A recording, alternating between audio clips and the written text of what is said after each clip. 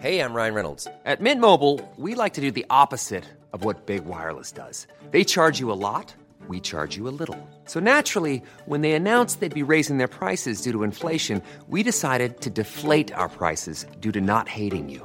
That's right. We're cutting the price of Mint Unlimited from $30 a month to just $15 a month. Give it a try at mintmobile.com/switch. $45 up front for 3 months plus taxes and fees. Promo rate for new customers for limited time. Unlimited more than 40 gigabytes per month. Slows full terms at mintmobile.com.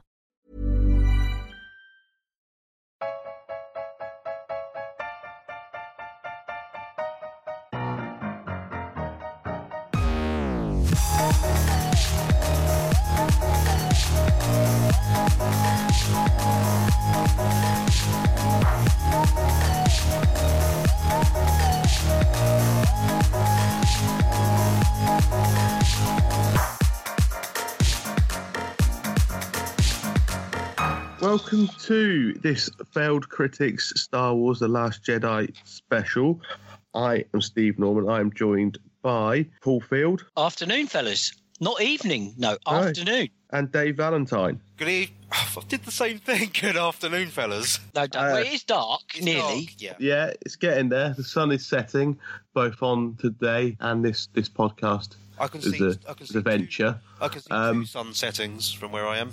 But yeah, so this is our Last Jedi special. Obviously, we've done a Star Wars special each year the last 2 years before this when we've had The Force Awakens and Rogue One. So we've done exactly the same today, and we've got rid of the miserable fun sponge Owen who doesn't like Star Wars for this episode. We are going to do our usual Star Wars quiz. We are going to review The Last Jedi, and that review will contain spoilers, and then we're just going to do, as we've had 5 years of failed critics, and it is seemingly sadly coming to pretty much an end. We're going to do our 5 favourite films of the last 5 years and our 1 worst film as well. Shall I do a quiz, Steve? Yeah, go on then. Right, boys. A real simple one. This is just you're going to take it in turns, answering questions, and if you don't get it right, it will pass to your opponent to pick up a bonus point. So really simple. So, Dave, Hello. Would you like to go first or would you like to go second? I would like to go first, please. Okay. How many languages is C-3PO fluent in? I'm fluent in over 4 million forms of communication. That is not correct. So today, Steve, early chance for you to get a bonus point here.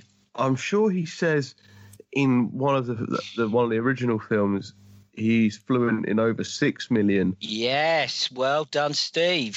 So, Steve, your question. Which character is partially named after George Lucas's son? I'm not narrowing it down any more than that for you, unfortunately. I have no idea, so I'm going to take a wild guess at Finn. No. Dave, any ideas? No, that's a good guess. This is a question I've never actually heard before. I'm guessing it's going to be the prequel or new trilogy. Actually, probably not new trilogy. It might be prequel. Oh, it is one of the prequels. Oh God, who was new? How about Mace Windu? No, it's Dexter Jetster. Oh Jesus! Do you know who that is? The worst character in the whole of Star Wars. the one who owned the diner. That's him. Oh God! Oh, that, and George Lucas named that after his child. I think his son must be called Dexter. Oh well. Okay. Right, Dave. Hello. Back to you. Which film does the camera pan back up the crawl at the beginning of? It only happens once in the original 6 films. It does. But which of those 6 films does it pan back up the crawl? Revenge of the Sith. Is not the right answer. Steve, chance to steal. Is it Empire Strikes Back? No, it's not. It's Attack of the Clones. No wonder no one remembered that. Exactly. Right. Steve, in the original Star Wars film, how many drewbacks are there in the scene where R2 and C-3PO first land in the desert? What, in like the original version? In the original, because there's a change in number for the special edition. Yeah. He obviously added stuff. But how many of those drewbacks were there in the original?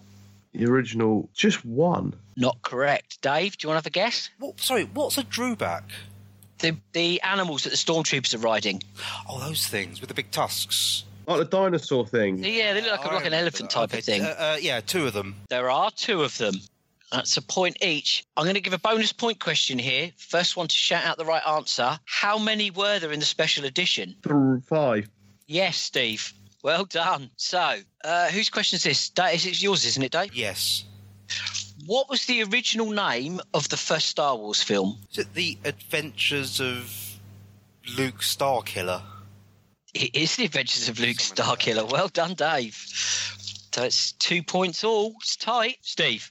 Yes. You're good on vehicles in the Star Wars universe. Okay. What does AT-AT stand for?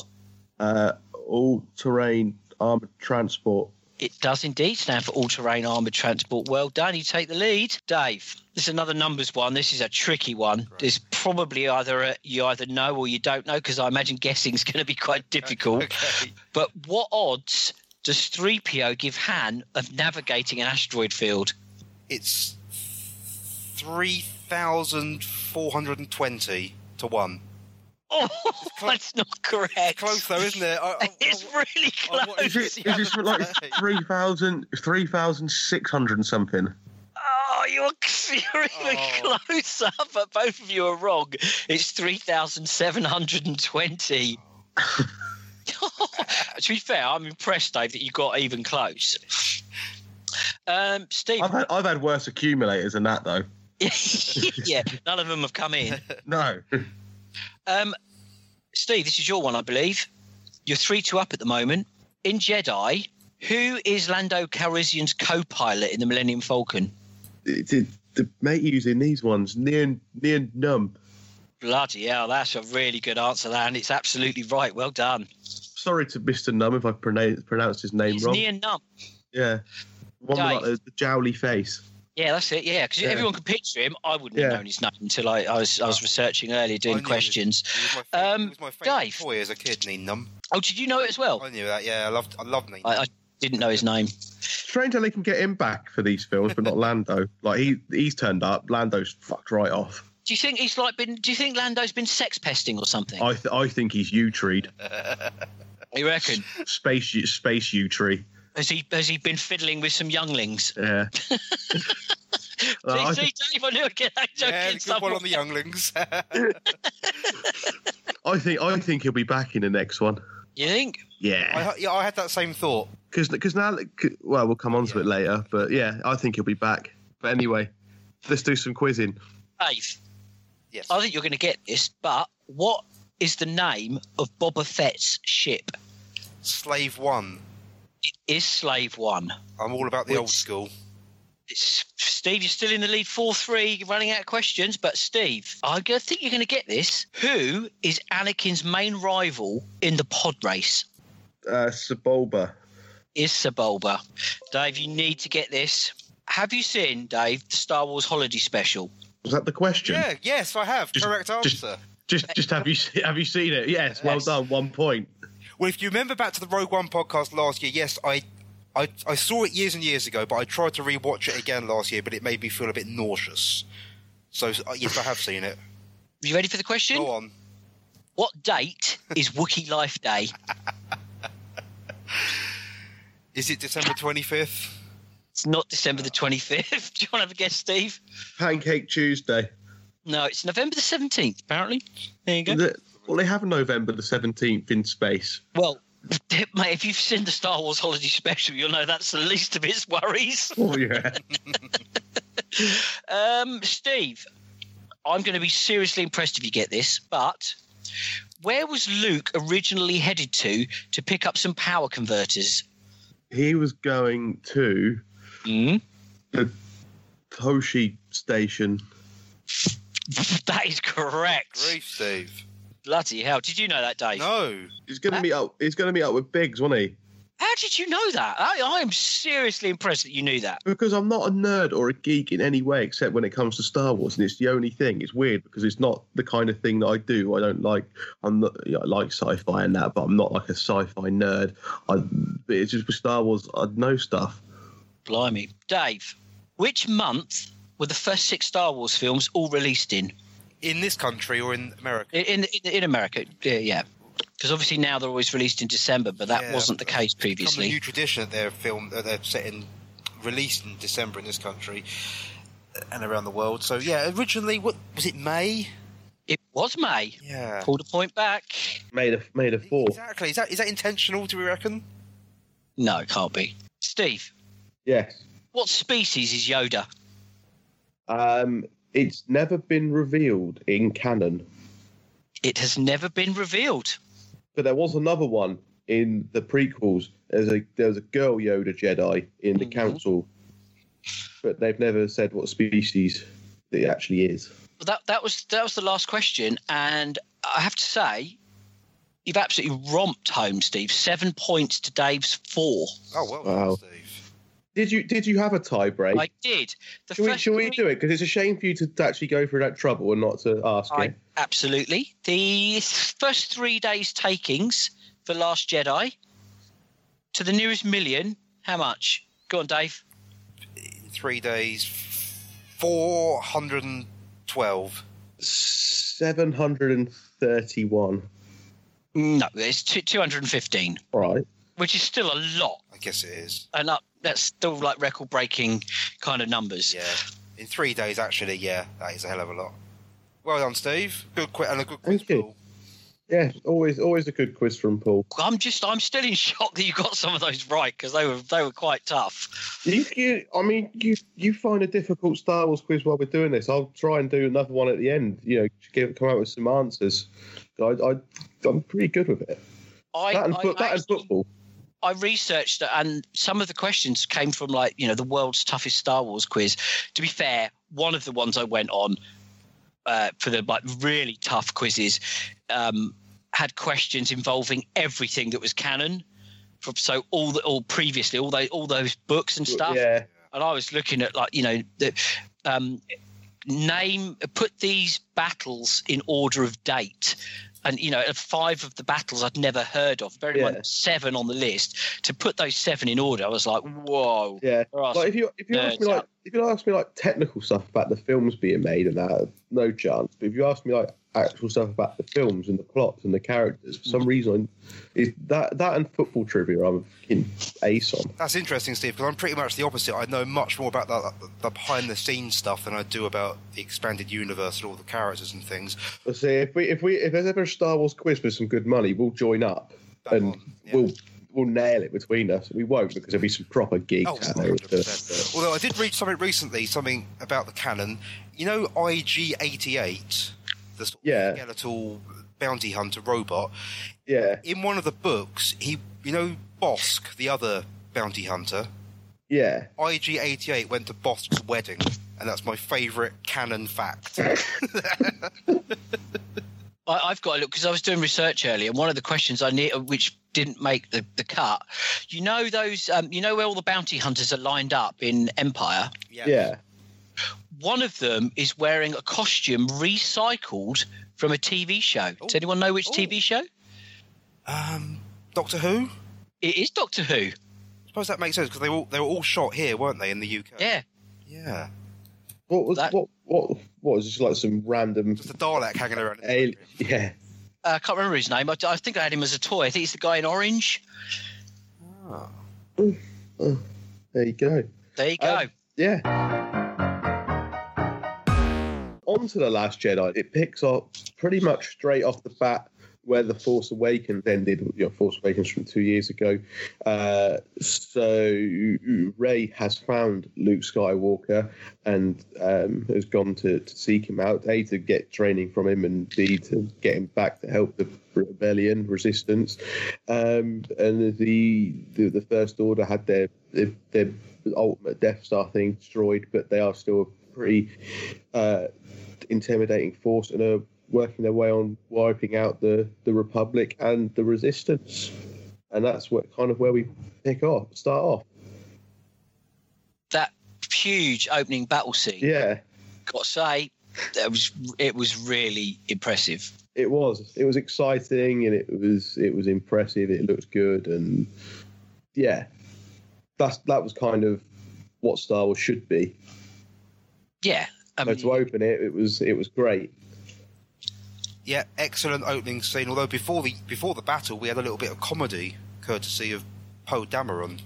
Yes. Which was there was a murmur went round the cinema when I saw it, thinking that's a weird way to open it. But then we all went with it, and it was pretty funny. Now I've seen some criticisms of it, saying it's very modern humour put into a Star Wars film, but I thought it worked. I thought. Well, I mean, we might as well talk about the humour in this one in general, because they've always had, all Star Wars films have always had funny parts or intentions of humour in it. I thought it worked really well in The Force Awakens and Rogue One, but it just seemed to be a lot of it in The Last Jedi. There seemed to be a lot of... It was almost like watching a Marvel film in so much as there was lots of quips and jokes of that nature, which work in those films for the most part. But it just seemed like some of the jokes in this and the one-liners and the sight gags were funny, but it just seemed like they were laying it on a bit thick.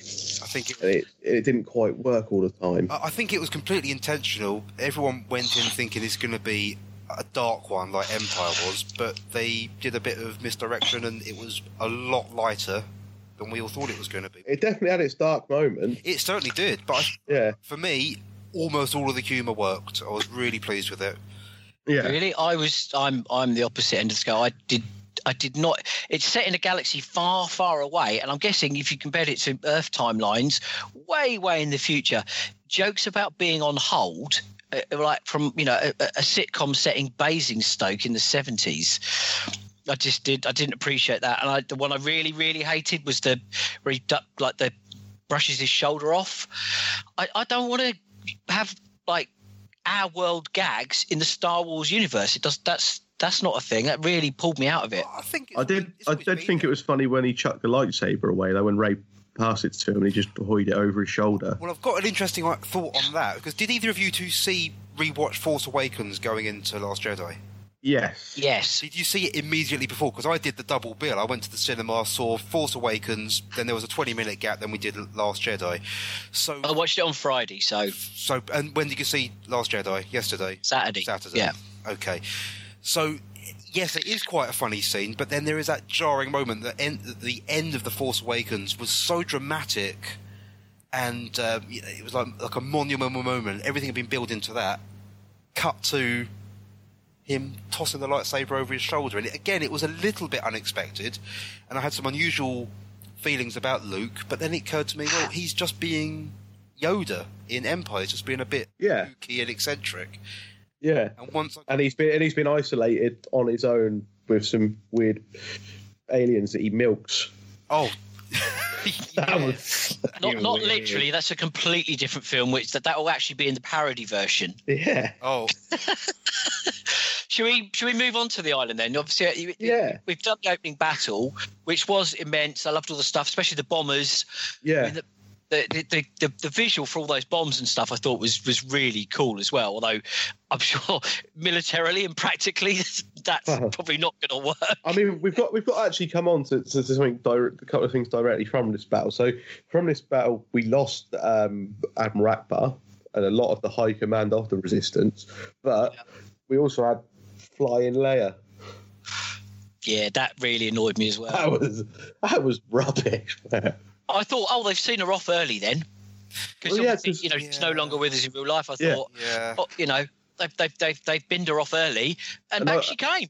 Yeah, because that death didn't work for me. It didn't. When I saw it, I thought, well, because I thought that was it, like you did. I thought that's a bit of a rubbish way to get rid of her. There's not really there's no great moment like Han being killed off in The Force Awakens. It was his son killed him off just at the moment he was about to bring his son back. It was quite a big moment, and it felt big. It felt kind of, if you're going to kill off a character of that nature, it felt like a good way to do it. And then that happened, and then she woke up in the void of space, and then started flying like Mary bloody Poppins. Yeah. All she needed was a brolly, and it would have been. And it just didn't. It didn't feel very Star Warsy, did it? Because no one's ever survived in space before. But she is also a Force user and daughter of Darth Vader, so she's very, very strong with it. And we don't know what she's been doing in the last 20 No, but it's just that bit of her using the Force to get back in from space into the ship. Fine, there's a concept. Yeah, I'm sure she must be really Force sensitive because of her family, and Luke probably taught her a thing or two before he went missing, before he went away. You know, that whole idea of that is fine. It's just the way it looks. Yeah. It looks shonky. It looks awful. Everything slowed down, and then she started freezing, and then she flew back up. I wasn't completely keen on it, but again, I just went with it. Yeah, but yeah. So then we had Luke, you know, on his island in exile. Rey finds him. And this is a not carbon copy, but this is the same template as when Luke goes to I can't remember the name of the planet where he meets Dagobah. Yoda. Dagobah, yes, of course. Yeah, and a lot of the same things happened there because you had you had the X-wing crashed underwater that we saw. Yep, we saw that. That was a nod. I was expecting that to be. I was waiting for it to come out, but sadly not. You had some cave where the dark side is kicking up, and the young apprentice goes into the cave and has some kind of vision. We even get Yoda, which was great. Yep, being a bit of a dick. But we didn't get a training montage. No, which was a shame. I mean, everyone loves a montage. We didn't get that, but I thought it was quite good because you could see. I thought Luke was Mark Hamill was great in this film. Oh yeah, I thought he was brilliant. When you see him in the original films and you see him in this film, and you think, why hasn't he had much work? Because he's Luke Skywalker. Because he's pretty good. Like in this, he's really good at play.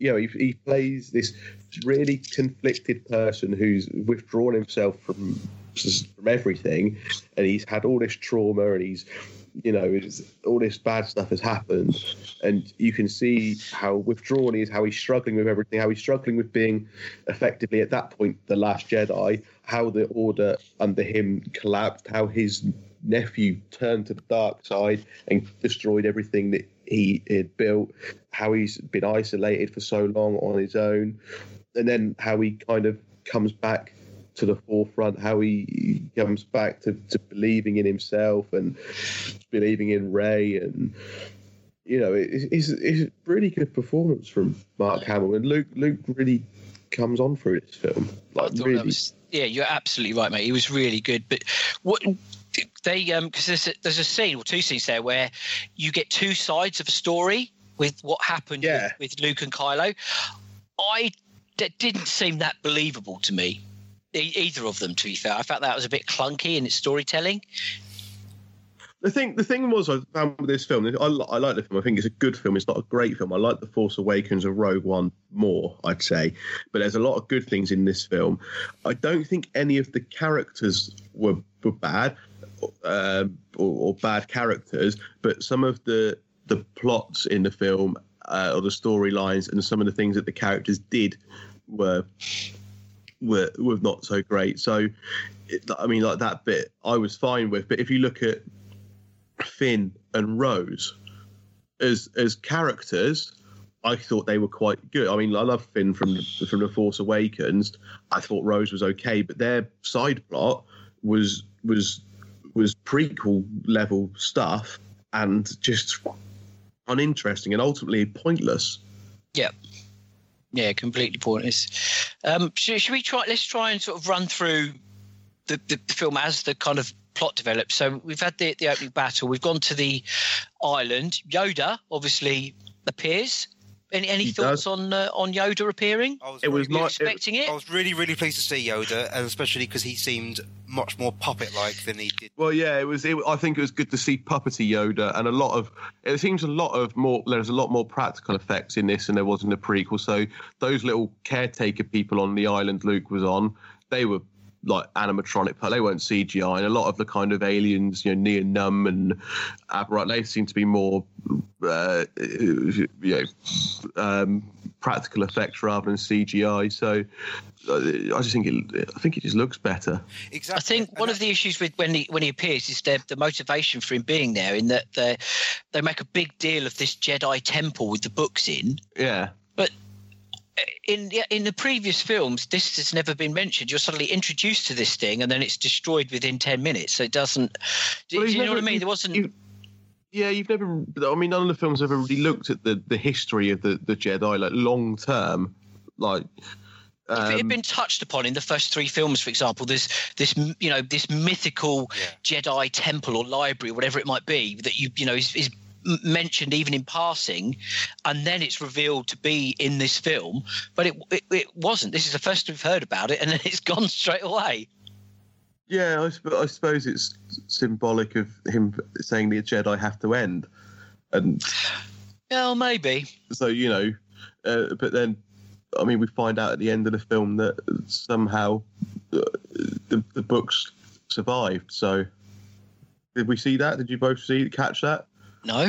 It's on the Millennium Falcon at the end of the film. So after Rey had rescued everybody on the Falcon and got them all out of the Resistance base and rescued them, I think Finn opened a drawer or a cupboard or something to retrieve something for somebody, and I can't remember what it was for, but in that drawer you could see all the books that were in that temple. So those I don't know who got them out. I don't think it was Luke, whether it was Yoda being a knob or Rey taking them before she left Luke on his own. Yes, that was in the script notes. Yoda being a knob. he was a bit though, wasn't he? Yeah. It was like, when you first see him in Empire Strikes Back, he's just winding Luke up because Luke doesn't know who he is, just thinks he's some annoying little alien creature. And he's just winding him up. But it was so nice to see him back though, and Frank Oz's voice is something so nostalgic about him. And I mean, I did think we might get another Force Ghost, but then I just thought, how are you going to do it? Because if you want to do Obi-Wan Kenobi, you've got to go with Ewan McGregor. You can't do Alec Guinness, obviously. Why not? I suppose you could see they did it with so they could now. Yeah, you can see, and with that Force Ghost blue glow around them, you could probably cut a few corners and get away with a few things. I mean, Alec Guinness would literally turn in his grave about being pulled back into it now. But he went to his grave a very, very wealthy man, thanks to something that he hated. So that's true. And it's coming from someone that loves Alec Guinness. And then I thought, you can't do Darth Vader or Anakin because you'd have to bring back Hayden Christensen, and you. Well, he ain't doing anything. Well, no, he's got nothing on, has he? Yeah, hang on. Let me just check his diary for you. Nope, he's free. Yeah, but I thought that was one of the best bits of the film, was the whole bit on the island with Luke and him training Rey. And what do we think of Rey and Kylo Ren communicating each other through the Force across time, space? I thought it worked. Yeah, it's a side of the Force that we've not seen before. And we have in bits, because when Luke was on Bespin calling out to Leia, and then when they were both in Return of the Jedi, they were both on him and Vader were on different ships, kind of communicating with each other. Something we've seen, but not over that vast a distance. The way it was actually portrayed, the way they could actually see each other, I thought it was done in a very interesting, different way. Yeah. No, I preferred again, not to be miserable, but I preferred the old way, where it was just words and vagueness and glimpses of what might be happening. All of a sudden, they've put up mobile phone masts and they've got all-you-can-eat data, and they're having a chat over FaceTime. Oh. I didn't buy into that at all. That's not how it's ever been portrayed before, the way you can communicate through the Force. It's always been little snatches or glimpses, or your awareness of somebody being there, never full-on complicated conversations. This is very, very simple. But the problem is that The Force Awakens got criticised so much for not doing anything new, and I've seen The Last Jedi get criticised for doing too many different things. So I think it is an interesting situation in which they found themselves. And so after that, we Rey leaves the island or that planet. Acto, that planet was called as well. For keeping up my trivia stats there. Okay. She left that in the same manner Luke left Dagobah, as in, training's not done yet, but stuff's happening, I've got to go. That's a very good point. Also, how long do you think she spent on the island? That's a really good question. If you think about her story, Force Awakens zipped along so quickly in like a matter of days, it seemed. I don't think this was over a great period of time, because if you look at it, the big part of the plot revolved around the rebel fleet being caught, and they jumped from light speed to catch them. So I think it's only the whole thing over a couple of days. I mean, when Finn and Rose had to go off to get the code breaker, they had about 12 hours to do it. Exactly. So I think it's only over a couple of days. So she can't have been. I suppose it depends how long between, because obviously the Force Awakens ends with her getting to Luke, and it depends how long between that happens to where the space battle that Poe's in at the start happens. That's the time difference there, I suppose. Yeah, I don't think there's much time at all, because as we cut away from the island, we're back with the fleet, who are being pursued. They've got some gizmo that allows them to track people who are travelling at warp. Not warp. It's not Star Trek. Oh, sorry, at light speed. Warp, it's not warp. You'll upset people. Oh with God, that. don't upset anyone. Yeah, upset them. I watched them both. In fact, I've been watching loads of them recently, and the Orville. But anyway, we won't get into that. Theirs is called something else as well. I can't remember what theirs is called, but anyway. The Hollyhock Drop. No, that's Red Dwarf. That's Red Dwarf. Yeah. But we get to the fleet, which has got this weird standoff where they're travelling fast enough to be far enough away from the what they call the First Order. Yeah. And then we get this really odd plot thing where they have to go off somewhere to get someone, to bring them back, to do something, to get them on the ship, to do something else.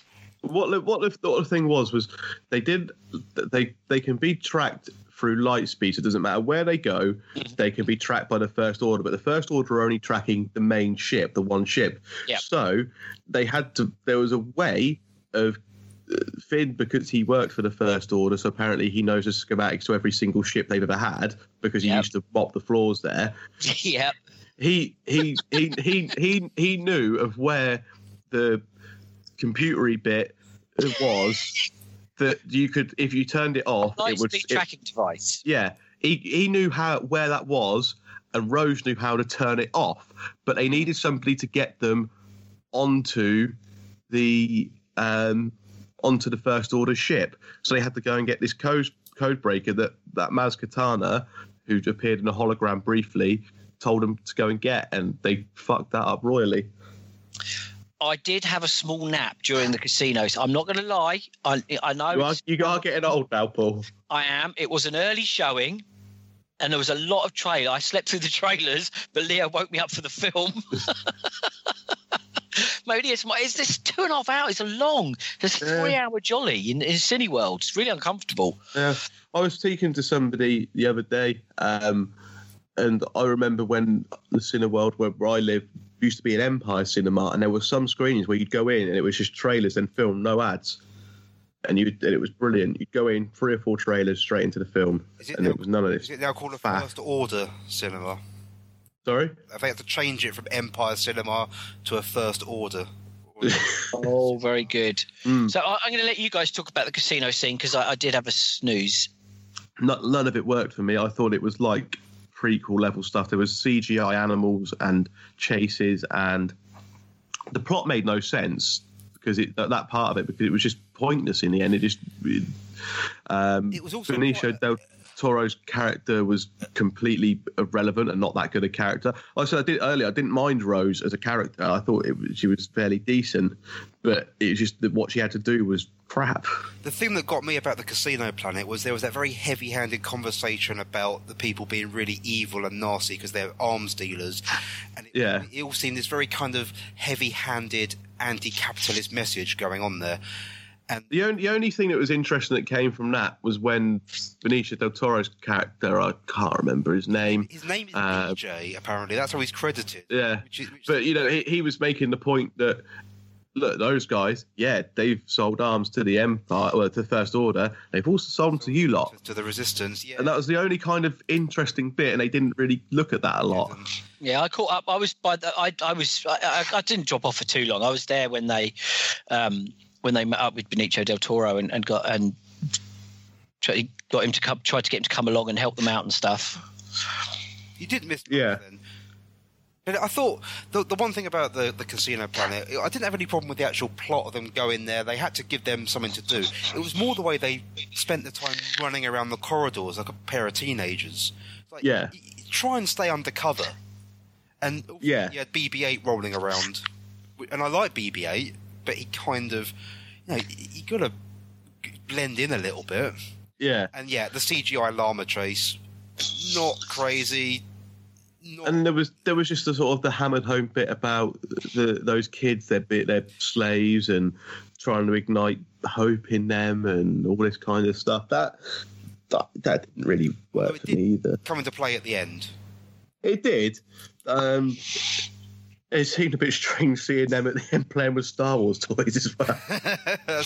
Taking product placement to a whole new level. Yeah, very meta.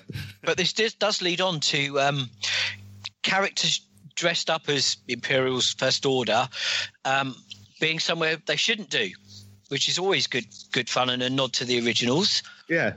Yeah. And also, I want to mention Supreme Leader Snoke.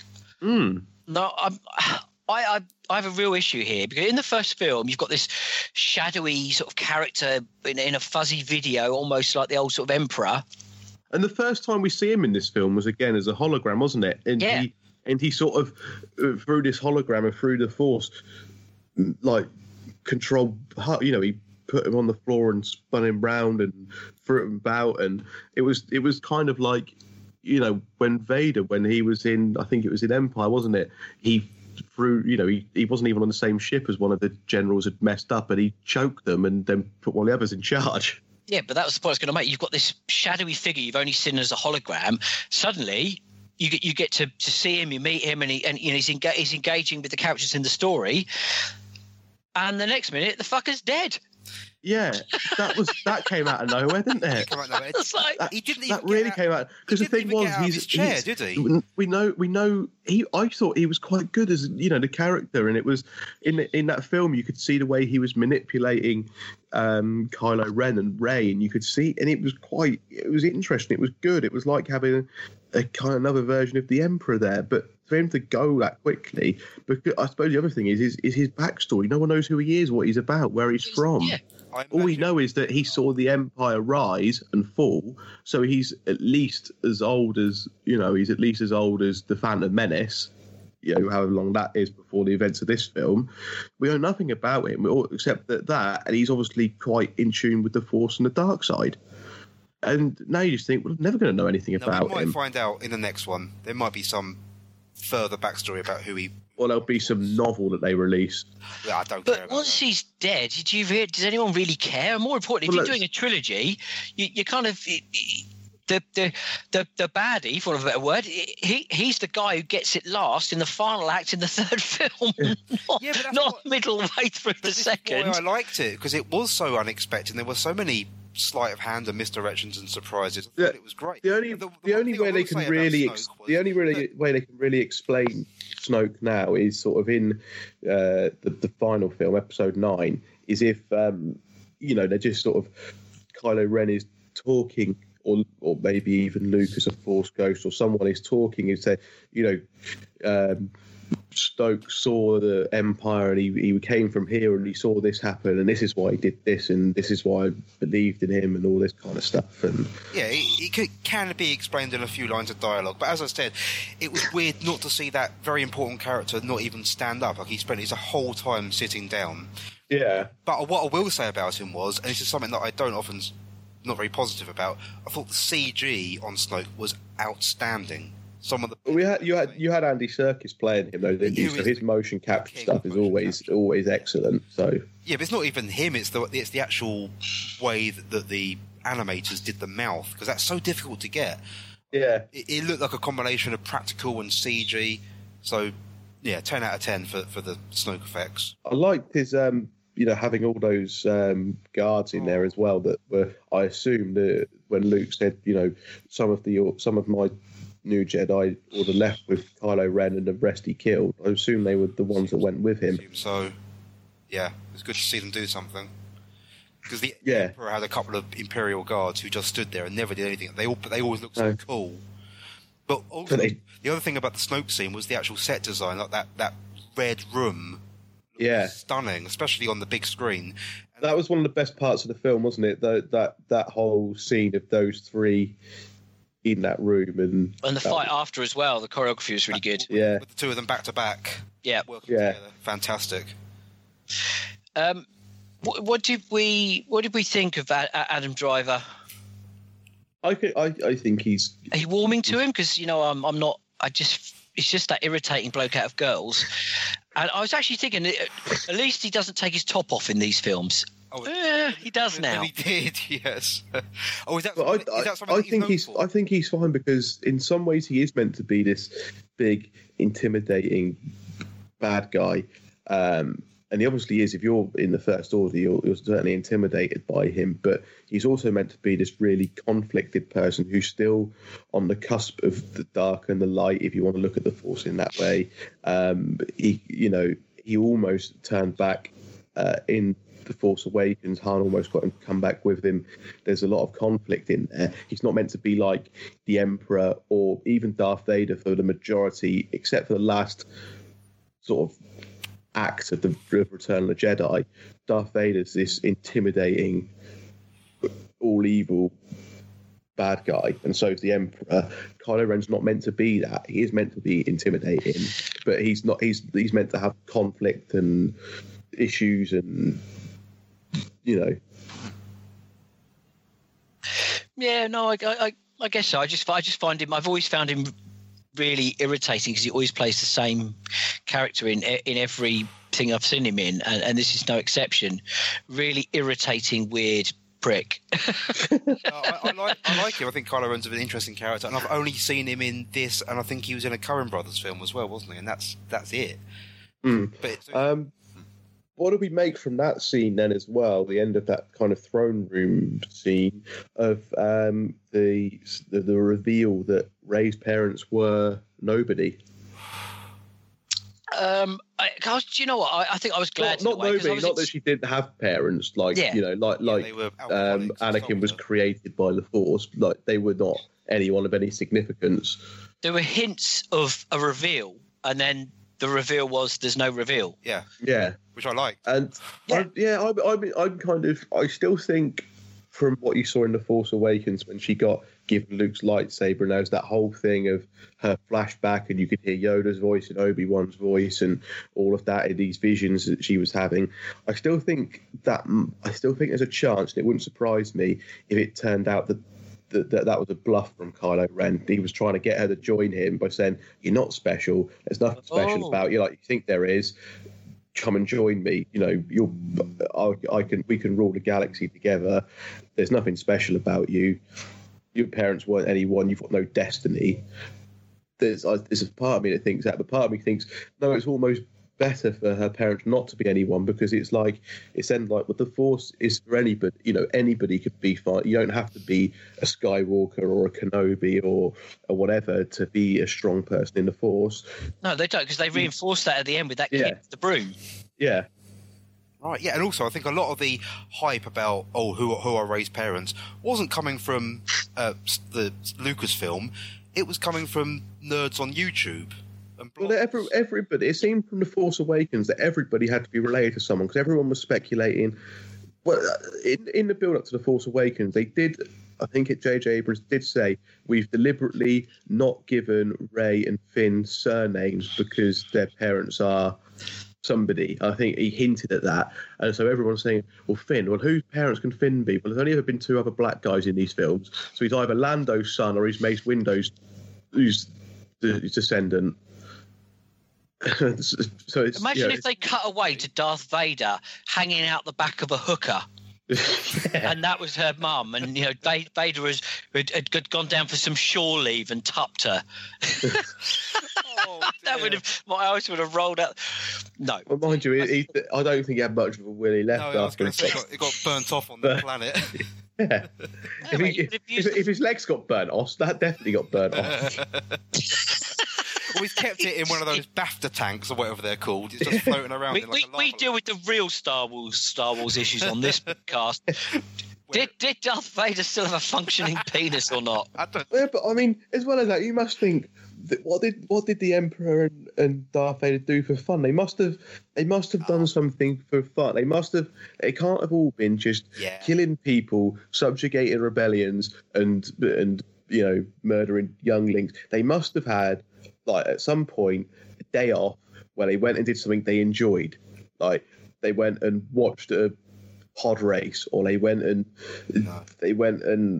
to what do they do for fun? I think what are they doing? I think you're underestimating the Sith. I don't think they do anything for fun. Everyone has an off day, don't they? Everyone needs to chill out for a day. Did the Emperor ever have a duvet day? Bit of downtime. Yeah. Just like, I can't be bothered today. I don't have to call in sick. I'm in charge, but I'm just not doing anything today. I'm just going to stay in bed and do nothing. Surely. Well, that's. I don't know if you've seen it yet, but the Star Trek spoof series, the Orville, it takes space, but then adds in real world problems and issues and things like that. And do you know what? I don't want Star Wars to do that, and that's why I didn't like some of the comedy and stuff like that. And I want Star Wars to remain fairly, serious and almost boring in a way. I don't want these people like chasing tail and stuff. You want Senate meetings and exactly, yes, trade embargoes. Trade embargoes, yes. Like we all. It's what these last few films have missed. It's just endless Senate meetings. Where have we got to in the story? We've come back from the casino. I suppose we've realised that's all going wrong. Laura Dern is where we've got to. I thought that was a strange one because soon as Poe, was his name? Is that his name? Yeah. The way he speaks to her, I thought, that's not gonna wash, not in this day and age. So she's gonna do something incredibly noble and heroic, and he's gonna be proved massively wrong. Yeah, but it was just like, fine if she'd done that, fine, she can still have her heroic moment. But why didn't she just tell people what the plan is? Like, tell everybody. You've only got 400 people on that ship. Tell them what's going on. Like, because then you can just say, that's what we're doing. If you haven't got a better idea, we're doing it. Or give me a better idea, and we'll do that instead. I'm going to go out on a limb here and be really unpopular, but I think they are slightly overcompensating for sort of strong female characters. Yeah. But I thought that. What did you actually think of her heroic moment? I thought it was quite good. Yeah, I thought it was fantastic. The whole ploy of jumping into light speed through into the it was amazing. I thought it looked brilliant. I thought it was a good way to do it. It gave her moment. I suppose the thing would have been if. I would rather have not seen that moment coming than have a really clunky way to engineer that moment to happen. Yeah, it was telegraphed, but I thought it looked good, and it sounded amazing. It was just like, it was almost silence before that. Yeah. It was beautiful. And then we kind of get into the final part of the film, don't we? The final act. Onto the planet of Salt, or whatever it's called. Yes, the old base. Memories of Hoth.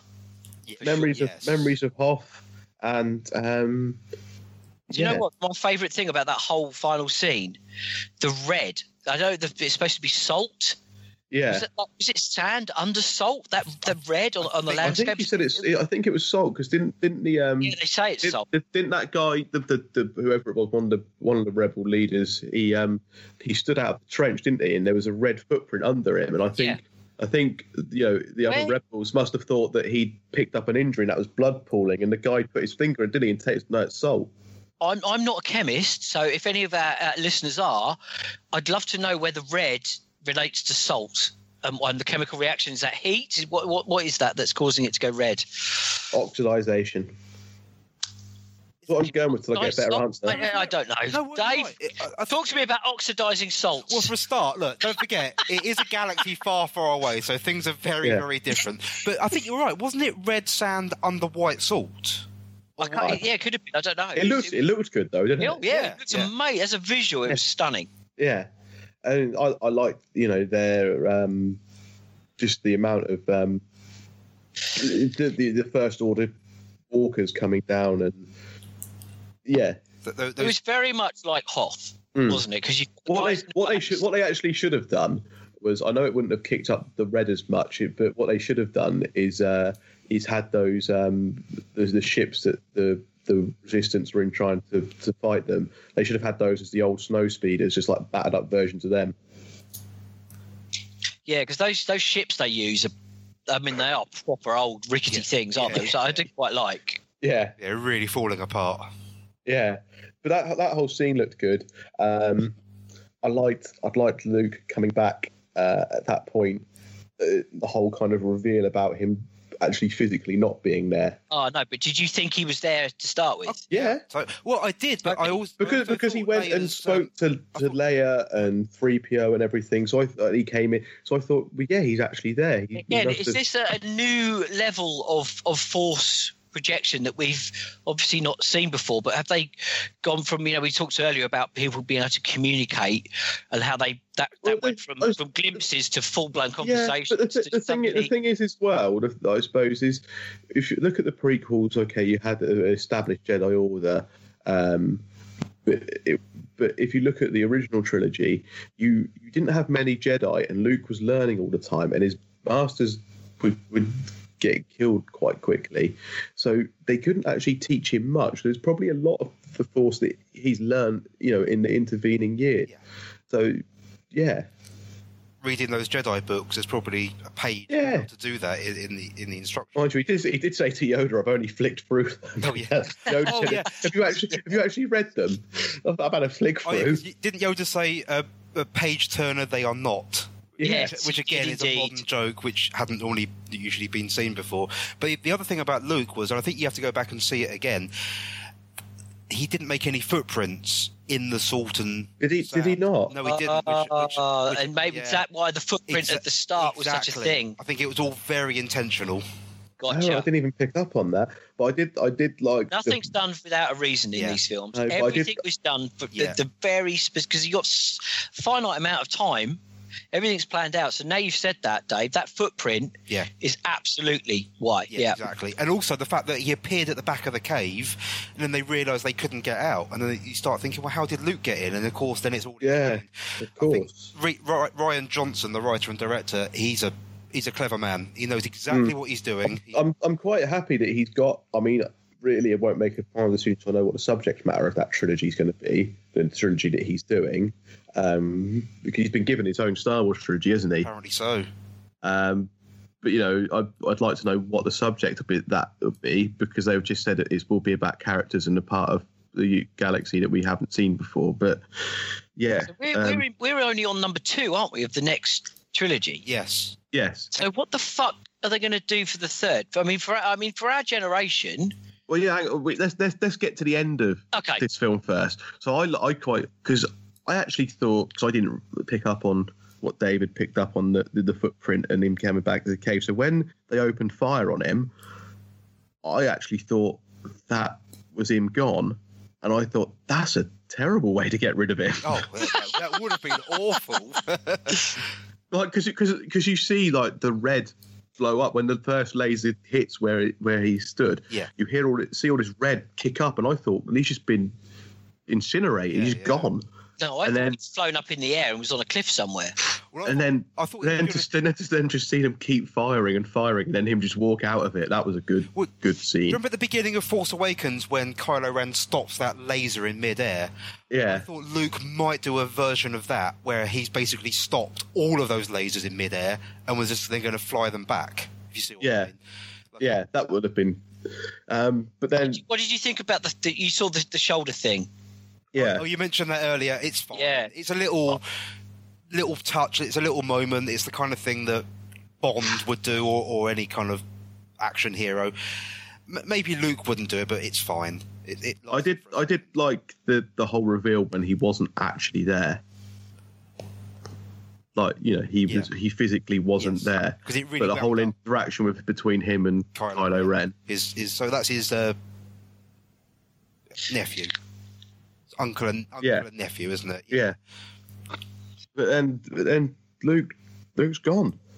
Yeah, well, pissed me off so much. Really? Yeah. Anticlimactic.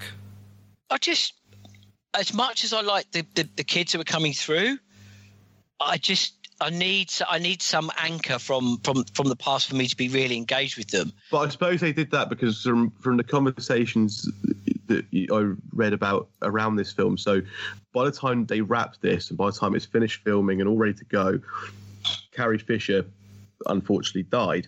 Mm-hmm. But she had, you know, she said to J.J. Abrams, and is it Kathleen Kennedy? Yeah. She'd said to them something like, right, so the Force Awakens was Harrison's film. This one was Mark's film. That last one better be my film. And they were like, yeah, it's going to be.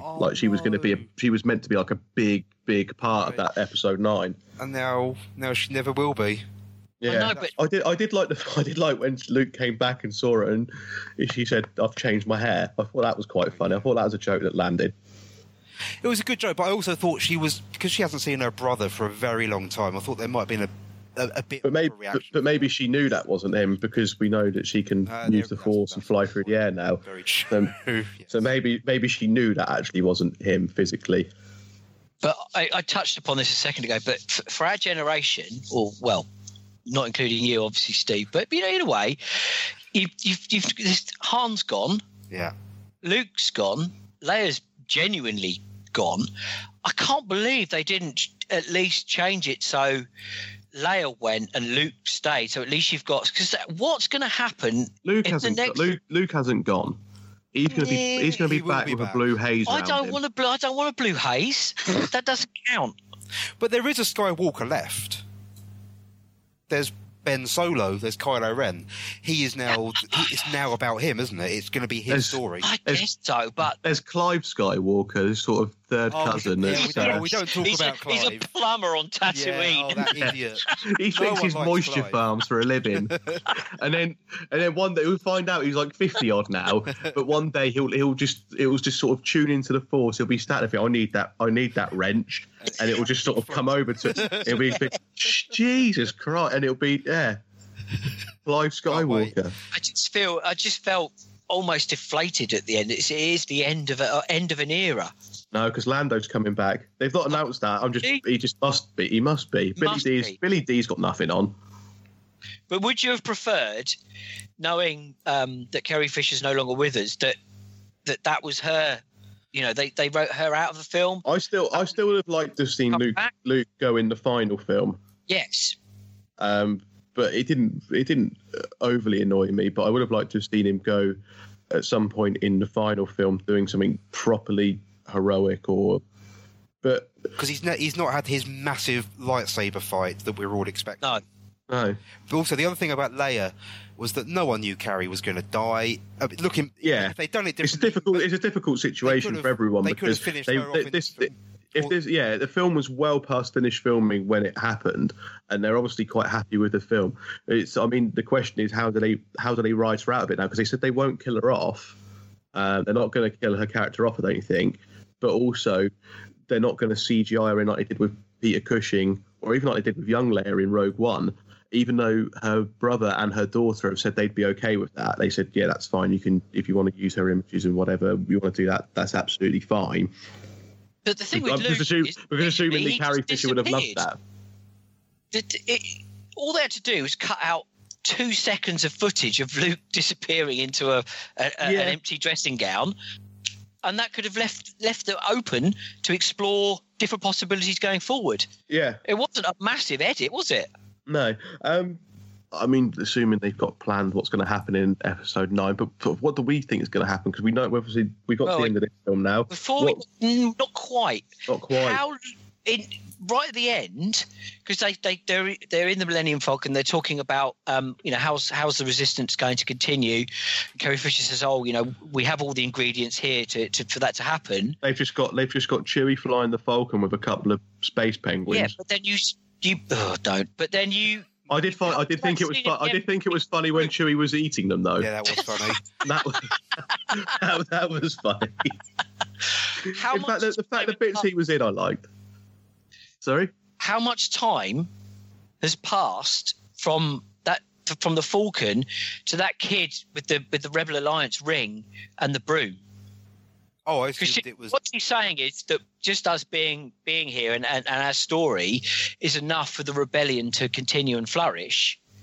And then it cuts to that kid with the ring. Is that supposed to be 20, 30 years down the line? No, it was there and then, because we saw that kid. Yeah. He was. Oh. You were asleep, weren't you, Paul? Yeah, asleep. Just during. Yeah, you saw that kid earlier at the beginning of the llama chase. Oh, okay. Yeah. It was that. Okay, that was on the casino place, Exactly. wasn't it? Yeah. Yeah. Yeah, I fell asleep through that bit. Okay, so there's no time past then. No. That'll teach me. Yeah. Yeah. So. So where do we see episode 9 going? Oh, it's impossible to tell. It is, isn't it? There's no, the Resistance will obviously be built back up to a level where they can take on the First Order. Yeah. Something will happen to give them some kind of military army force that can. Maybe that's where Lando comes in. He's maybe raising an army somewhere. Well, do we think somebody? Do you think we will see coming? But I think Lando will come back, especially now Carrie Fisher's gone, and I know Mark Hamill will definitely be back as Luke as a Force ghost or whatever. But I think he will come back in that film. In what capacity, I don't know. But I mean, yeah, I think Kylo Ren will make a new Vader mask. Well, he can do what he wants now. He's not got Snoke manipulating him, so he is. And I think the Irish fella with the ginger hair, he'll get his comeuppance. Yeah, we didn't talk about Captain Phasma dying, or has she? Well, I mean, it wouldn't surprise me if she managed to get out of that somehow. She's covered in chrome. It's good protection. Yeah. Because she fell down that thing. You didn't see her actually die. Yeah. It just seemed a bit of a stupid way to shoehorn her in, and then. But yeah. But she makes a great toy, I assume. Well, yeah, I've read as well. Apparently, that Prince William and Prince Harry cameoed as stormtroopers in this as well. I've read that they haven't. No, I read they had. No, I heard it was a rumor, but I've also heard that Gary Barlow did. Worse. Worse? Jimmy Savile. James Corden. Oh, fuck off. Are you a little bit too fat to be a stormtrooper? Oh, God. I hate all that. I really winds me up. Like, celebrity cameos buying themselves into a role. Although that said, wasn't Tom Hardy rumoured to be a stormtrooper as well? Yeah, and Daniel Craig was in the in Force Awakens. That was just stop it! You don't need to do this. Gareth Edwards, director of Rogue One, was on the Salt Planet. That's a bit different. If you're directing one of them, that's all right. If you're actually putting some work into one of the other films, you've got a legitimate reason. There's a proper connection. Yeah. So, where would you rank this amongst the three new films, and obviously in line with the other 7? I would say of the three new ones, this is the third best. I thought The Force Awakens was just so much fun and a great way to get back into Star Wars. Like, a lot of people had lost faith from the prequels, and when Disney bought it, and you think, do we really want them doing stuff with it? Why can't they just leave it alone? But then they came back and made that. I know it was almost beat for beat a remake of A New Hope, but it was just so much fun. It was so enjoyable, and it was just Star Wars. And Rogue One, I thought, was just really clever for like a film that wasn't part of the main saga, the Skywalker saga, but it told an important story, about how they stole the Death Star plans, and it did it in a really clever way, a really good way, and it was interesting. The characters were good. It looked really good. You know, it had that probably the best Darth Vader scene in any film we've seen, and yeah, I just thought it was. So I think The Last Jedi, while I liked it, I thought it was good. It's third best out of the new ones. Dave? As you remember from the first time, our first podcast, I didn't like Force Awakens that much when we first saw it and we spoke about it. I saw it again on the big screen, and I've seen it several times on DVD, and I now really, really love it. Rogue One we saw last year, and I haven't had any desire to go back and see that again, which I think says quite a lot. And I really, really want to see Last Jedi again. At the moment, it's just behind Force Awakens for me. What would you say, Paul? Same as you, Steve. Actually, I've got them as 1, 2, 3, exactly the same as you. I thought this was the weakest, but I applaud it for, although it still did template off Empire significantly, I did applaud it for trying new and different stuff. And I hope for the next one, if I see any Ewoks, I'm going to fucking pull the seat out of the cinema and throw it at the screen. Well, we've got Porgs now, haven't we? Ugh. Is that the penguin things? Yeah. Yeah. I'd like to have seen Chewbacca get one of those and fuck it. I just thought it was hilarious when he was roasting one. Not spit roasting it like Paul. Mate, did your audience all start going, oh, yeah, they did. No. Yeah. Really, yeah, the one I was in did, and my eyes nearly rolled out the fucking top of my head. What do you think of the monks on the Jedi planet, the Jedi Island as well? Or the fish monks? Yeah, they were all right, weren't they? Yeah, Right. they're just interested. Why are they caretakers? If they, should Luke and Ray been having to a bit more of a chat at them if they're looking after the oldest Jedi temple knocking about? Perhaps, yeah. Should probably have a little bit of a conversation with them. But yeah, so that's The Last Jedi. And maybe whatever's next. Isn't there a Han Solo film next? Han Solo origin story next, which just seems pointless to me. Yeah, no one's looking forward to that. No, they don't need to do origin stories for any of these characters. We know Han Solo is a smuggler, and he's got going to do the Kessel Run though. Oh, yeah, but he's doing it. that'll just be Space Fast and the Furious, won't it? They'll probably make it into some race where there's a load of other ships doing it as well or something. They're going to build to that. All we know is he's a smuggler. He's cool. He's got a black mate and a hairy mate. Yeah. That's all you need to know about him, really. You just reminded me, actually, when I saw The Last Jedi, I went with my hairy mate and bumped into my black mate. So I was Han Solo.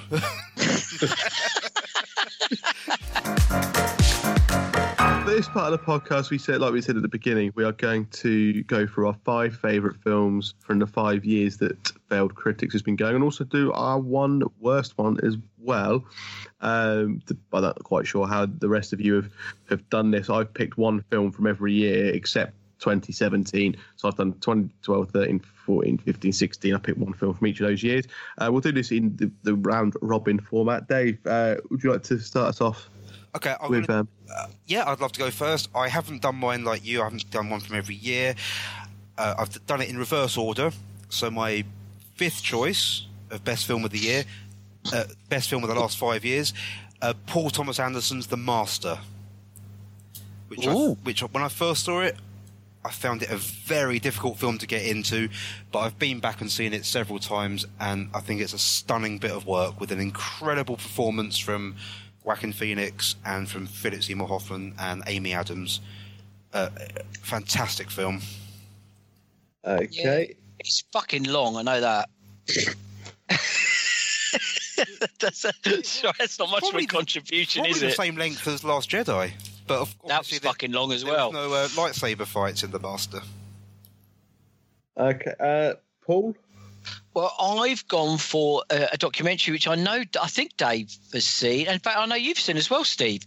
And that is David Farrier's exploration of the world of competitive tickling. Oh. And Tickled. Yes, you put me onto that. Good choice. It's I think it's on Prime Video as well. So if you haven't seen it, you should absolutely watch it. And perfect for this segment because the less you know, the more fun the film is. So on that note, I shall shut up. Yeah. I'm going to. Well, my first film comes from 2012, which is the year that we got Failed Critics going.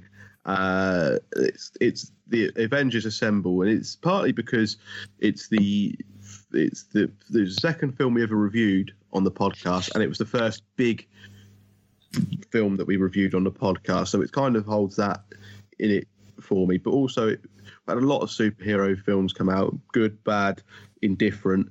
But this was, for me, still probably the best of them. It was a lot of fun. It pulled in all these characters together. It worked on pretty much every level. So it's in there for two reasons. One, because it's a bit of a nostalgia, because it's kind of where we started this podcast, and two, because it's probably the best of that kind of superhero film. What's your number 4 then, Dave? Number 4 is the only film from the last 5 years to make me cry my eyes out like an absolute baby. Ooh. And I thought I was just taken by surprise, and I watched it again a couple of days later, and I had exactly the same effect. And that is the film Creed, the Rocky spin-off. I think it's an amazing bit of work, and I don't quite know how they pulled it off. I remember when they announced it, I thought, well, who wants to see it? Is this the one where he's running along and all the skateboarders are running along with him? Well, that's one part of it, yeah. That's not the entire... You cried during Creed? I cried at the end of Creed. I thought it was a remarkably well-made film. It took me by surprise. Yeah, I think it's a fantastic film. And I don't know how they did it. It's not like incredible cinematography or great performances. It's just a very well told film, and Stallone was wonderful. What's the name of the guy that plays Apollo Creed's son? Michael B. Jordan. Mm-hmm. Yeah. I thought he was great. No, I really, really enjoyed it. I didn't get that emotional response, and I'm actually shocked that that's in your list. I'm really pleased, to be fair. Yeah. But yeah, that's my number 4. Paul, your number 4? My number 4 is a small Dutch film set in the Calvinist community about a widower who befriends a guy who's got brain damage, and it's called Matterhorn. I've droned on about this on the podcast in the past. I think it's an incredible film. This generally does make me cry, but it also makes me laugh hysterically. And if you haven't seen it, it's not that easy to find, to be fair. You're either buying a Dutch DVD. I don't think it's on streaming services, but it's from 2013, and it's called Matterhorn. Dave, you've seen this, haven't you? I watched it round at yours, yeah, and I'd like to see it again, because I think it was one of those days where there was a lot going on around yours, so I didn't quite get into it. It was entertaining and it was funny. I remember it being quite funny, and interesting choice. But I think you must be the only person to rate Matterhorn that highly. Yeah, pretty much. It's just like 1,500, although it's got a really high IMDb score, and there's plenty of 10 reviews for it. Yeah. I just think nobody's seen it. My 4th pick is 2013. It is Rush, the Formula One biopic of James Hunt and Niki Lauda, with Chris Hemsworth as Hunt and Daniel Bruhl as Lauda. I thought it was just exciting, looked really good. I thought it was quite a good look. There's not many good really, really good sports movies, especially recently. I just thought that was really good. Made a sport that I genuinely find quite boring, quite interesting, and that rivalry between the two of them. Yeah, I'd agree. I'm not a big Formula One fan, but I really, really enjoyed that. I thought it was excellent. Yeah. Rush nearly made my worst film of the last 5 years, so that's very interesting that you both like it that much. Okay, Dave, your 3rd pick. My 3rd film is Mike Leigh's Mr. Turner. I thought Timothy Spall has never been better, and it was also the best sort of British period film since Barry Lyndon. The cinematography knocked my eyes out. It was just all-round fantastic film. Either of you two seen Mr. Turner? I've not seen it. It looked costumey. It is very costumey, but it's just superb. you know what? On your recommendation, Dave, I will. Anything that comes up in this discussion that I haven't seen, I promise I will. Same. Yeah, I'll make a pledge to do that. Steve won't. No chance. Paul, your third choice is a little-known Russian documentary crime drama called Credit for Murder, made by a guy called Vladi Antonovich, and it investigates the world of Russian neo-Nazis. Just for the one scene alone, to ingratiate himself with these fucking horrendous people, he lets them shoot him. He puts on a bulletproof vest in the woods and lets these racist fuckers shoot him. What, a documentary? Yeah. Does it for... Oh, right. Okay. Yeah, absolutely for real. Wow. It's I chatted online with the guy who made the film. It's got 33 people have seen it, according to IMDb. And I said, well, why is it not on Storyville? Because this is a absolutely perfect Storyville film. And apparently they viewed it and passed on it, which is incredible. But it's from 2015. It's called Credit for Murder. I think you can rent this on Vimeo for like a couple of quid. And it's absolutely amazing. You should definitely watch it. That's what I will okay. My third choice is from 2014.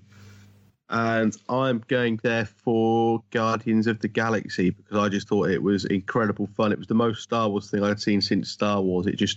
I know it's a superhero film, but it was kind of not. It was like a sci-fi adventure. And it was just so much fun, so funny, so just loved every minute of it. And that's partly why I go to the cinema. It is to enjoy myself and have some escapism. Although, yeah, you watch the other type, the grittier and Oscar-nominated films and all that kind of stuff. But, that's primarily the reason I go to the cinema, is to enjoy myself. And that I just enjoyed myself constantly for the whole duration of it. Yeah, and that, do you know what, Steve? Brilliant. And that's why we do this podcast, because everyone likes different stuff. But it's like... I love that film as well. But it's like you watch stuff like, say, I'm trying to think of a good example, like 12 Years a Slave, I thought was a really good film, deserved all the plaudits it got. I'm never going to watch it again because it was a fucking harrowing watch. And it was just like, yeah, I thought it was really good, but I'm never going to watch that again because in a lot of ways, I didn't enjoy it. Guardians of the Galaxy, stuff like that, I watch quite often because it's 2 hours long and it's fun. Yeah, no, mate, I'm not a film snob, as you know. Yeah. And I'll watch fucking anything and everything. So I'm really pleased to see some big blockbusters included in this discussion, because none of mine are. Yeah. Right. Your second pick, Dave. My number 2 is a film I've been waiting nearly 30 years to see. I don't do superheroes at all, but I do Bond, and that's why number 2 is Skyfall. Came out in 2012, and it just... I can't say too many good things about Skyfall. It is the greatest Bond film I've ever seen. It was the best looking Bond film. The action was incredible. I loved it. I can't believe how much I love Skyfall. And it's my number 2. I was just going to say, Skyfall, I enjoyed that as well. I'm not mad on the new Bonds. Yeah. Being a big Bond fan, but I really, really enjoyed Skyfall. I never quite got the hype over Casino Royale. Everyone went crazy for that, and I thought, well, it's good, but it's not what I've been waiting for. But Skyfall had the perfect blend of like the modern post-Bourne Identity gritty stuff and a bit of the old Roger Moore. Oh, hang on, no, wait. Skyfall, what's is the one after Skyfall? Yeah, Spectre came on. Oh, no, I like Spectre. I didn't like Skyfall, sorry. I think we've put it on and turned it off 3 times. What, Skyfall? Yeah, is that the one where he goes to Scotland? At the end, yeah. Yeah, no, I didn't like that. No, that's the one we binned off. That's as far as I've got. That was the one I walked out of at the cinema and went to Asda and bought a toaster. You idiot. Fair enough, but like you say... Spectre's really good. Don't worry about Skyfall. Okay. Okay, Paul, your second pick? My second pick is an Argentine revenge anthology called Wild Tales from 2014, which I know you've both seen. No. Yeah, at least twice. Have you seen it, Dave? I've never heard of Wild Tales. Oh, No. for God's sake! I'm writing it down because, as I said, I made a pledge to watch all the films I haven't seen. So credit for making Wild Tales. This is genuinely. You've got I think it's 5 little sort of vignettes, all based around revenge. And the trouble with anthologies normally is you get a load of filler and one good one. These are all fucking amazing, and especially the last one where a bride gets wronged on her wedding day and her reaction is absolutely beautiful. So you make it a priority to watch Wild Tales if you haven't. It's absolutely amazing. Will do. I like a good anthology film. I'll be all over that. Thanks, Paul. You're welcome. Steve, your number 2? My number 2 is from 2015, and that is The Force Awakens, just because a lot of the reason is the same as the Guardians of the Galaxy. I just had so much fun watching it, and all this trepidation about them kind of not rebooting, but making more Star Wars films after Disney bought it off of Lucas. You're thinking, why are they doing it? Why can't they leave it? This comes out and you think, no, actually, do you know what? It was good. They were right to do it. I love Star Wars. And if they're going to keep making films like that, Rogue One and The Last Jedi, they can keep making Star Wars films, as far as I'm concerned. Your top pick, Dave? My number 1 film of the last 5 years is Under the Skin, which I think is the most, great choice. It's the most original film I've seen from the last 5 years. I think it's one of the best science fiction films of the last 60 years. It's up there with like 2001 and The Man Who Fell to Earth. I've never seen anything quite like it. The music by Mika Levy was just mind-blowing. It's such a good film. It's atmospheric and weird and interesting and beautiful and odd. Oh man, that's why I watch films, for films like Under the Skin, where you can watch it and you go, well, I've never seen anything quite like that before. Either of you both seen it? Yeah, mate, I absolutely adored it. Did you like it, Steve? I honestly can't remember. I know I've seen it. I just can't remember, to be honest. There was nudie stuff in it. There was, yes. I like Scarlett Johansson driving around in a fucking transit van picking up ugly blokes in Glasgow. It's fucking genius. Exactly. And do you know, if it had been sold to me like that, I thought there's no way I'm going to watch that. But I just happened upon it. And also I love Jonathan Glazer that did Sexy Beast and what's the other film he did? Birth. And it was, I can't wait for that guy to make another film. What's your final pick, Paul? Well, I was just looking on IMDb and I've seen the date of this, so I feel I've got not done a film in the last 5 years. However, this didn't land outside of its country until the last 5 years, and Dave will probably be able to guess what this is because it's Frank Harm and Casper Christensen in Clown.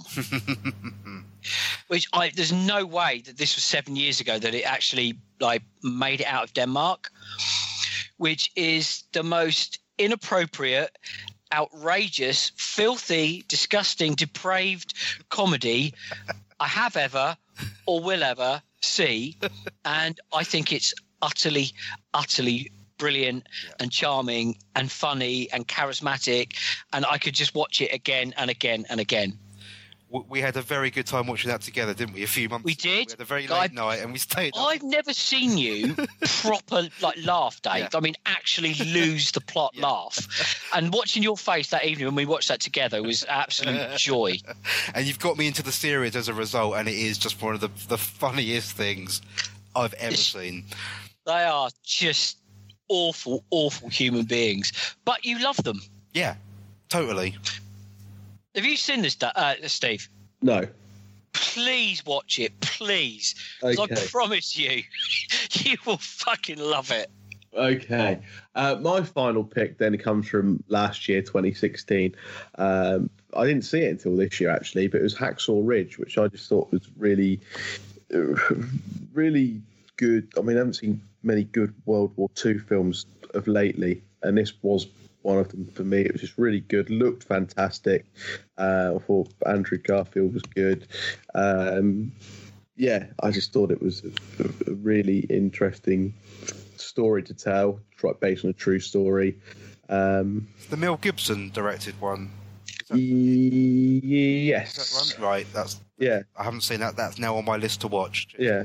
I really enjoyed that. That when they're trying to get off that cliff. That's the one, isn't it? Yeah. Oh my God. Yeah. Just incredible. He's come a So long way, hasn't he? intense. Andrew Garfield. He's come a really long way. He's a good actor.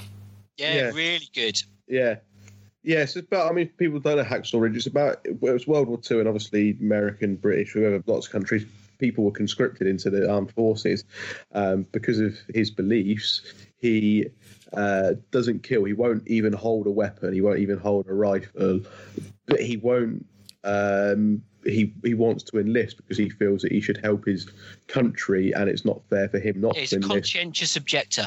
Yeah, but most conscious objectors don't go Sign into the no, or they'll go and do like some kind of administrative work or something like that, like a desk job in the military. They won't.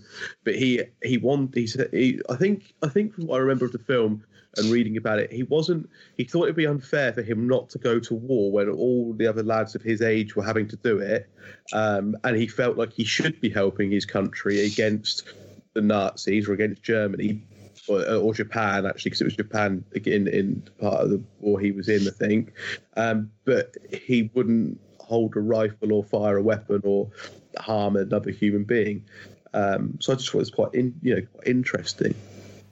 And the film, the film was good, really good. Right, we're on to our worst films. Dave, do you want to start us off? Yeah, I will. Thank you, Steve. I've got it down to 2 because there's one which I just detested, but there was also one which I really, really hated, but that's because I had high expectations for it. Can I do both?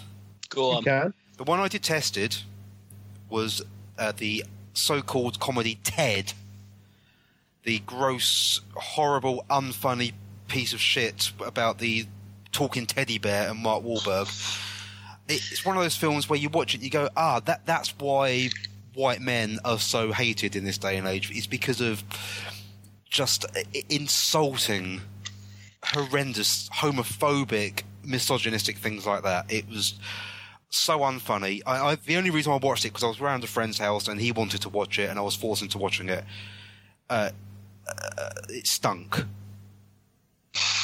Dave, Go on. don't watch Ted 2. Well, that's funny. Yeah, obviously. Yeah, Because I quite like Ted. Okay. I knew what I was getting into. In fact, The Guardian had that as, I think that was number 2 in their top 10 of the year. You're kidding. Just to put, I'm not kidding you, seriously, have a look. It was definitely in their top 10.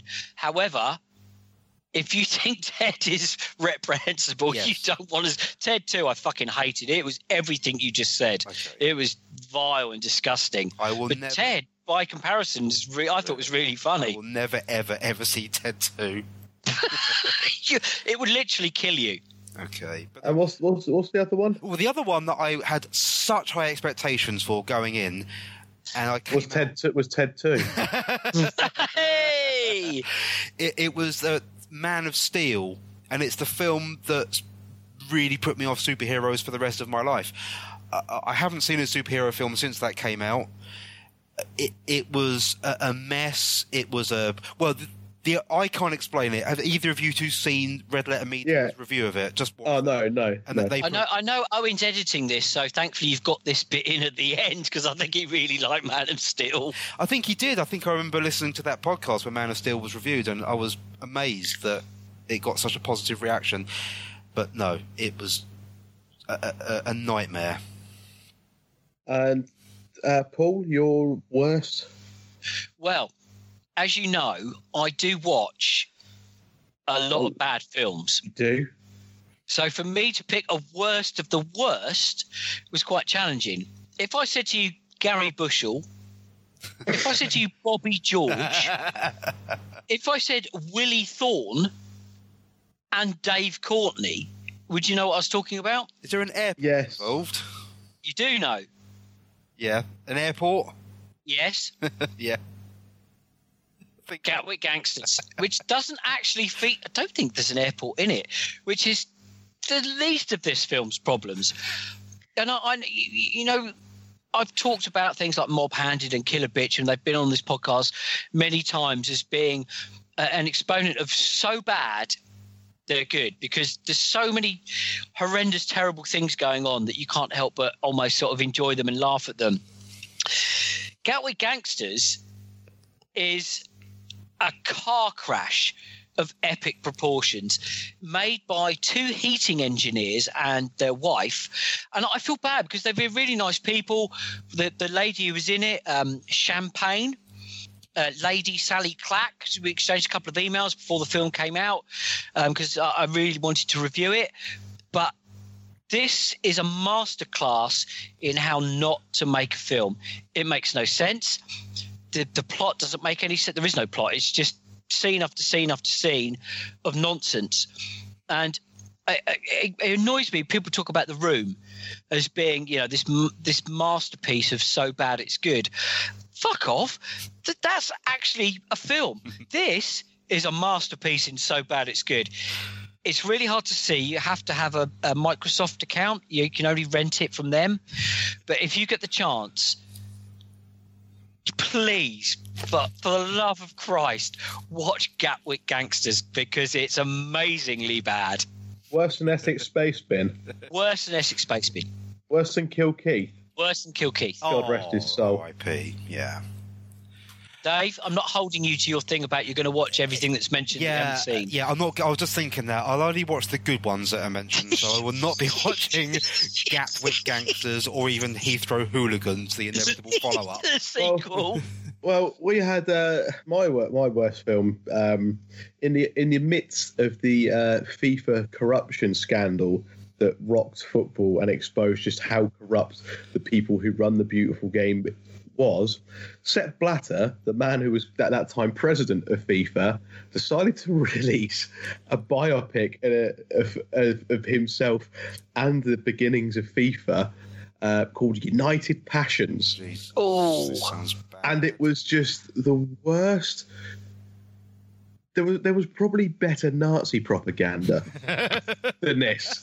Like because essentially this was a propaganda film for FIFA to try and get people on side with them, and I think I would have got a leaflet dropped at me from Hitler from one of the planes. I would have probably believed that more than I would have believed this. I mean, Tim Roth was Sepp Blatter in this, and in the same year in Selma he played like a racist senator or like politician in the US, and in United Passions he played a more deplorable character. Partly my hatred of everything that FIFA stood for and their corruption made this film the worst ever. Partly the reasons it was made as well. It wasn't even like it was an outside company deciding to make a film about Blatter and FIFA and its beginnings. FIFA funded this and made this themselves. Yes, in association with the Azerbaijan Film Council. Oh God! You know why I know this, because a pal of mine at the time was the sports editor at the Daily Mirror, and they asked me to review this film on the basis that I was the only person who'd seen it. But that article, I think I'm on Wikipedia now and stuff as an authoritative source on this film, and the article I wrote for the Mirror has been shared tens of thousands of times. It is fucking awful, Steve. It is so bad. Oh my God.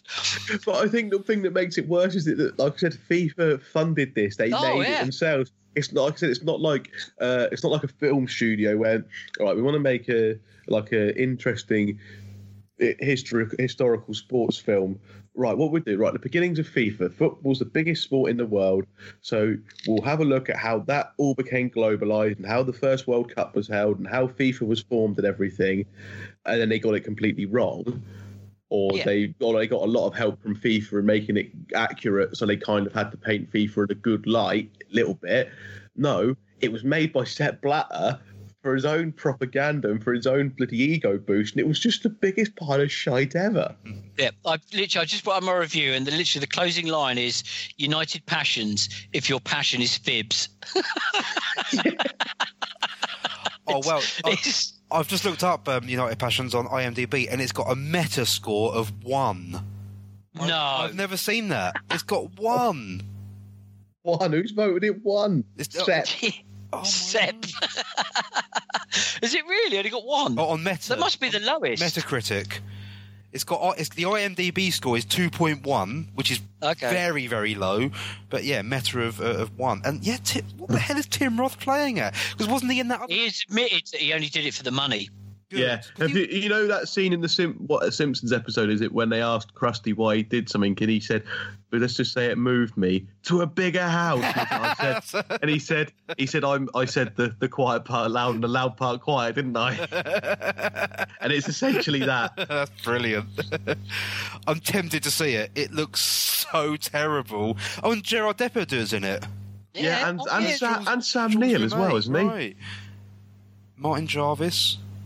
I'd rather watch that than Gangster from Gatwick or whatever it was called. Yes, Sam. I'm actually on my IMDb.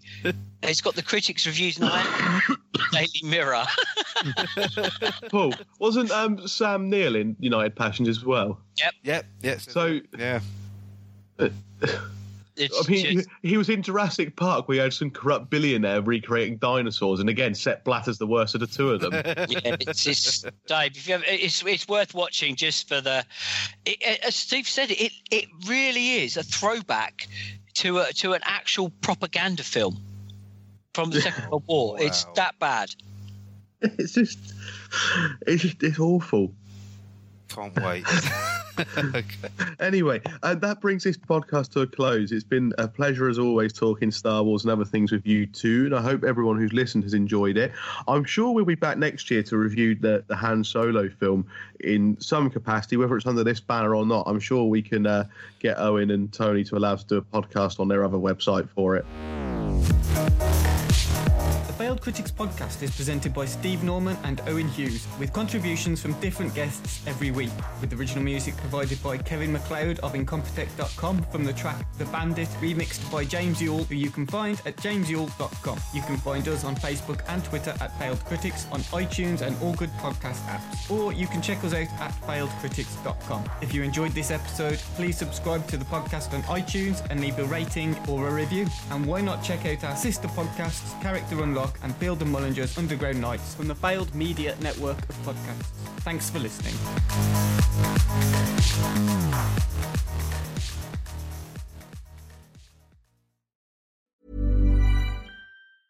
Hey, it's Paige DeSorbo from Giggly Squad. High quality fashion without the price tag. Say hello to Quince.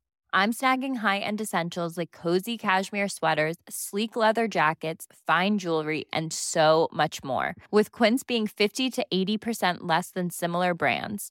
And they partner with factories that prioritize safe, ethical, and responsible manufacturing. I love that. Luxury quality within reach. Go to quince.com/style to get free shipping and 365-day returns on your next order. Quince.com/style.